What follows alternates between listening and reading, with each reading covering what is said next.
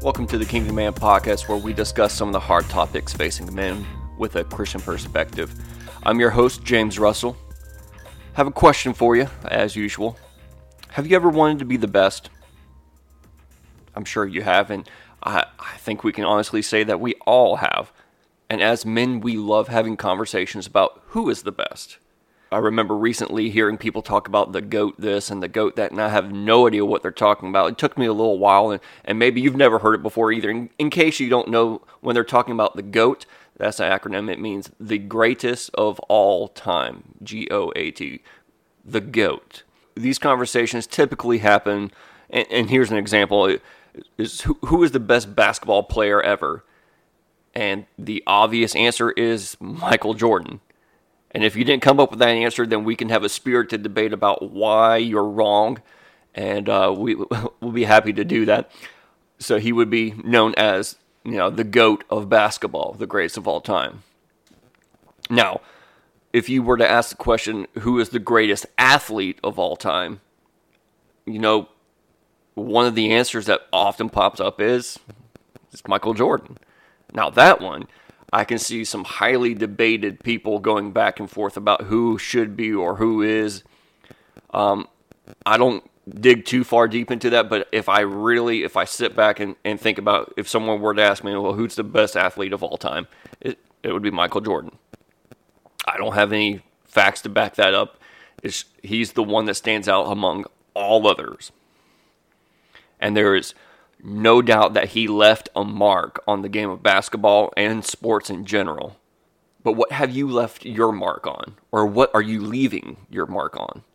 Do you have that dream to be the best, or have you given up on that dream? Which actually leads me to the question I actually want to talk about, which is, are you ready? Do you want to be the best, or do you want to be good enough to get by? Now, it seems pretty obvious that if you're listening to this podcast, there's a strong correlation that you want to be the best. But is that really better than being good enough to get by? Let's talk about it. The obvious answer is yes. Being the best is better than anything else, because by definition, it is the best. But let me pose some thoughts for you to think about. In order to be the best, that means you have to devote a larger amount of time to the subject matter. Your thoughts, actions, every conversation, it will pretty much all be centered around that one thing. When you wake up until you go to sleep, it's all about it. And if you're like me, then likely while you're dreaming, it's all about it. Now, that's a price to pay all on its own. Is that something that you want to do in order to be the best? Now, to sound like an infomercial, but wait, there's more. If you devote that much time and attention to that one thing, it will have to come at the exclusion of other things, right? Why? Because there's only a finite amount of time that we have, and once it's spent, there's no refund. You can't get it back. So you have to spend your time wisely. If you are the best at one thing, it also means that you're highly unlikely to be the best at anything else. And in many cases, you're likely to be subpar at those other things, which means not good. Most people are better than you.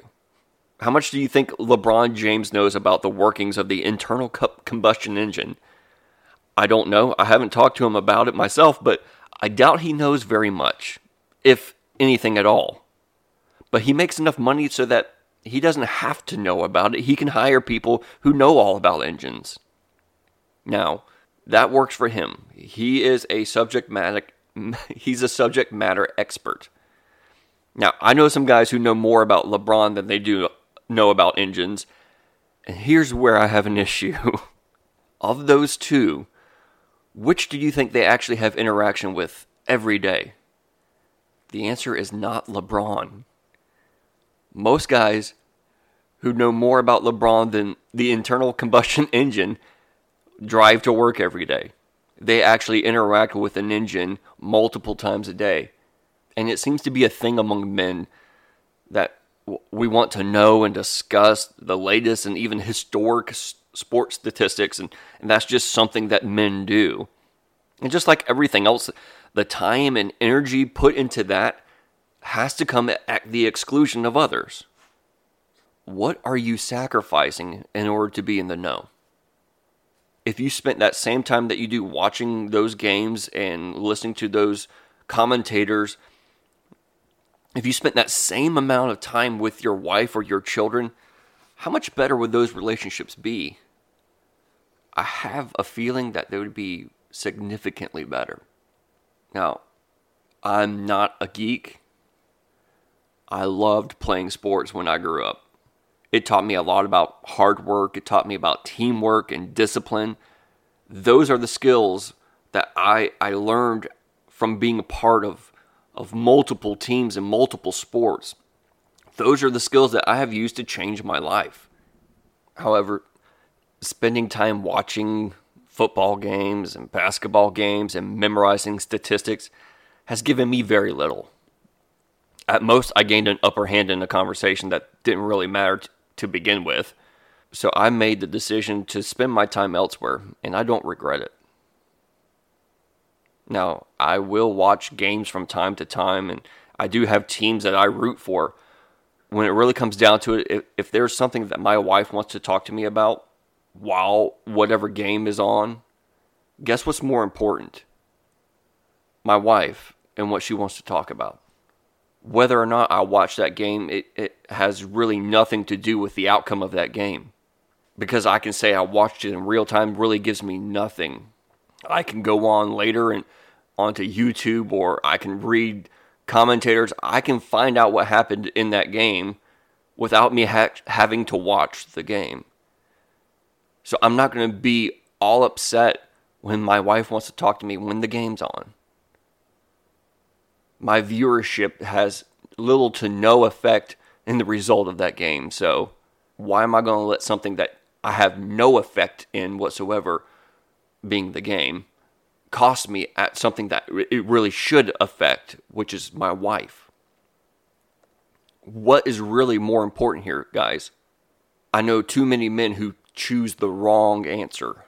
My wife is more important than a football game, a basketball game, a hockey game. Trust me, that team isn't going to miss the field goal because you didn't cheer for them while they kicked it. They're not going to know that you stepped away from the TV at that moment. The news is not going to come to your house and ask you why you chose to talk to your wife instead of rooting for your team because they really needed you in that moment. That doesn't happen. For me, it turns out that knowing more about the workings of the internal combustion engine has done a lot more for me than knowing about the 1999 softball champions of the SEC conference. So unless you want to be a contributor on ESPN, then by all means be the best at those statistics, but then that really shouldn't be your driving force. That shouldn't be where you spend all your time. Or are you spending it, or are you wasting it? That's another question. That's a different podcast, though. But I do have another question for you. Can you make enough money being the best in order to pay for the things that you don't know? Like we mentioned earlier, I don't know if LeBron James knows how to change his oil, but he doesn't really have to worry about needing to know that. He makes enough money that he can pay other people who know that. I don't know if he knows how to change a spark plug. He can pay people to do that. So whatever you spend your time and effort in, can you become the best at that in order to get enough money to pay for the things that you don't know? Because, like we said, being the best is going to come at the exclusion of other things. Can you afford to not know things? This is the case for guys who want to be good enough to get by. You see, I'm not a certified mechanic, but I can do a good bit of work to my own vehicles. I'm not a general contractor, but I can frame up a house. And I'm not a master craftsman, but I have built several dining room tables. Some that have been commissioned that people paid me to build for them. It turns out that you can learn to get by doing all kinds of things with just a little bit of time and practice. And if you're anything like me, then I know you've done this before, where you've gone onto YouTube to look up how to do something. I've done that with vehicles. I've done that with buildings. I installed my fence around the backyard by watching a YouTube video and then doing it that weekend. So it doesn't take a rocket scientist, and there's a lot of people who can show you how to get by. But is that really what you want? I ask you again, what's better? Being the best or good enough to get by? I can't really answer that because it all depends on what your goals are. If you want to be the best, then be the best. But make sure that you can afford to pay for all the other things that you don't know how to do. So here's kind of where I'm coming down on the question. And feel free to disagree. That's fine. I'm not going to be butthurt by that. But here's what I'm thinking. As men, we're supposed to be building our families as well as our communities, right? So ask yourself this question then. Does your community need a bunch of guys who are just good enough to get by? Or does it need men who are the best in their fields?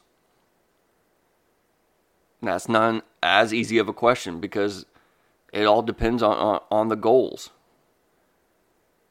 If your objective is to merely survive, well then the mindset that to be good enough to get by is actually a good one. If you just, I can handle it on my own and you handle it on your own and we don't have to work together, then we're all going to be okay. But is that really building a community? Your community can survive with a bunch of guys who are good enough. But if you want your community to thrive, then it needs men to be their best. Right? Because no one comes from another state to commission work from a guy who is just good enough. They've got all kinds of guys who are just good enough all around them. People come from all over and bring their money from all over to areas where people are the best. If you want to bring wealth in from all around you, then you've got to be your best. But have you built up your community? Invest in those in your house and around your home. Take the time to make someone's life better other than your own.